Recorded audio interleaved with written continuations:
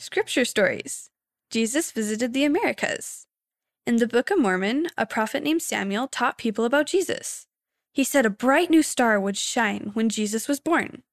Some people believed the prophet and watched for the star. One night, the new star appeared. It was a sign that Jesus had been born in a land far away. Years went by. One day, the whole earth seemed sad. There were earthquakes and storms. It was a sign that Jesus had died. The land stayed dark for 3 days. Then something wonderful happened. Jesus came to visit the people of Nephi. He was resurrected, which means he was alive again. He spent time with each person one by one. Jesus knows who I am. He can help me when I'm afraid. He's the light of the world.